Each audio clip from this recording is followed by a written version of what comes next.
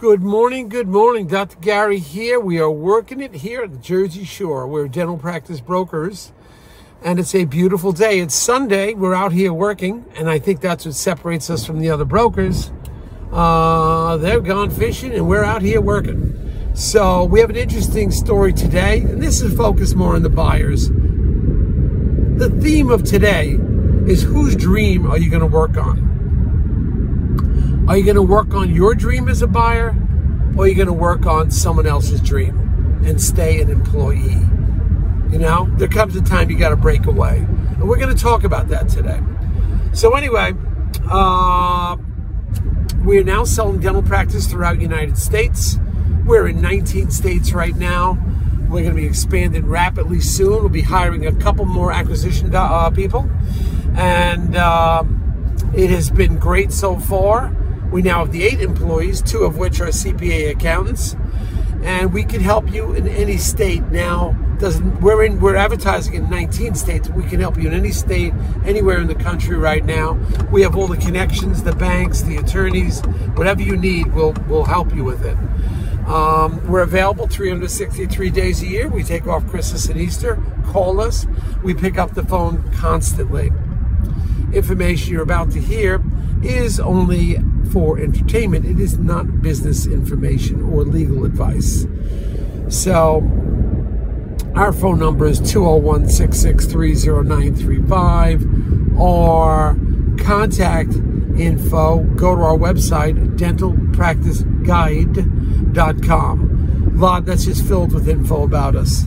So let's get into this. Are you going to work as a buyer? Are you going to continue to work for someone else and work on their dream, which is fine if you want to go that route, or are you going to work on your dream? Now, if you're going to work on their dream, yeah, there's some positive things about it. That is, they're paying health care for you. They have a steady income coming in for you. And you don't have the headaches of an office. Yes, that is advantages. But if you get hurt on Friday and disabled, you're done. You can't work on Monday. You're done. You can't get somebody to come and substitute for you to earn your income. You're finished.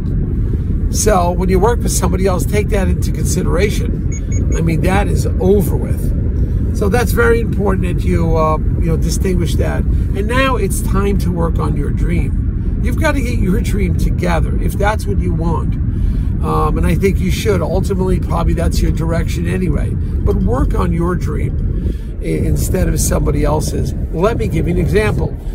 This morning, working with a doctor, and the doctor is doing Medicaid and private and PPO, but the office he's working at is about 20% or 18% Medicaid. So that means 1/5 of your patients are Medicaid. Now, those people certainly need your treatment, and be fair to them. I think they appreciate your hard work, and there's programs to help them.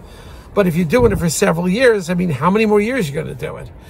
And or if there's capitation, the compensation is very low, and when you're going to get reimbursed is very low. And I mean, how long are you going to continue working on that? And that is hard on you. It's hard on your body. It's hard on your neck. You're going to wear yourself out. Now, I know you can handle it and handle multiple ops at the same time, but I'm telling you, if you're ready to go out on your own, you start thinking about your own practice. Also, when you have your own business, you have the tax write-offs, which are available to you that you don't have as an independent contractor or as more so as an employee. So that's the time. Like, how long do you continue to work, for somebody else? Now, initially, I think it's great. You get your speed up. You'll learn how they work their business systems.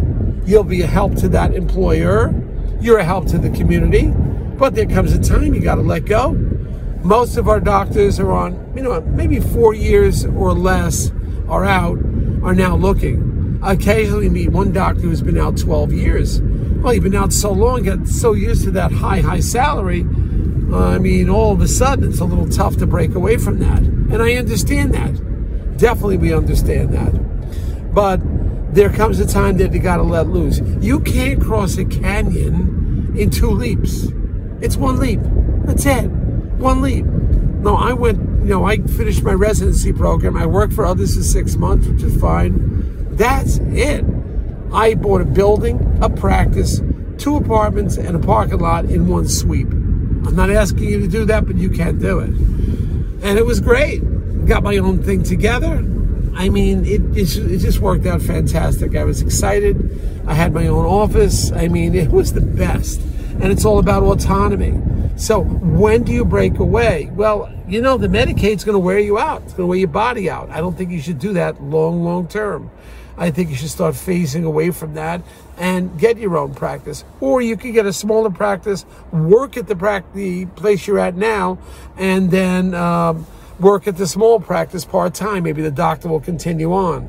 But you want something of your own. You want to write your own ticket. You want autonomy. You want to have the right tax advantages. There's a lot of books and articles written on the tax advantages of owning your own business compared to being an employee. So you got to get on that. You got to work on your dream rather than someone else's. If that's not what you want, that's okay. Continue to work for somebody else.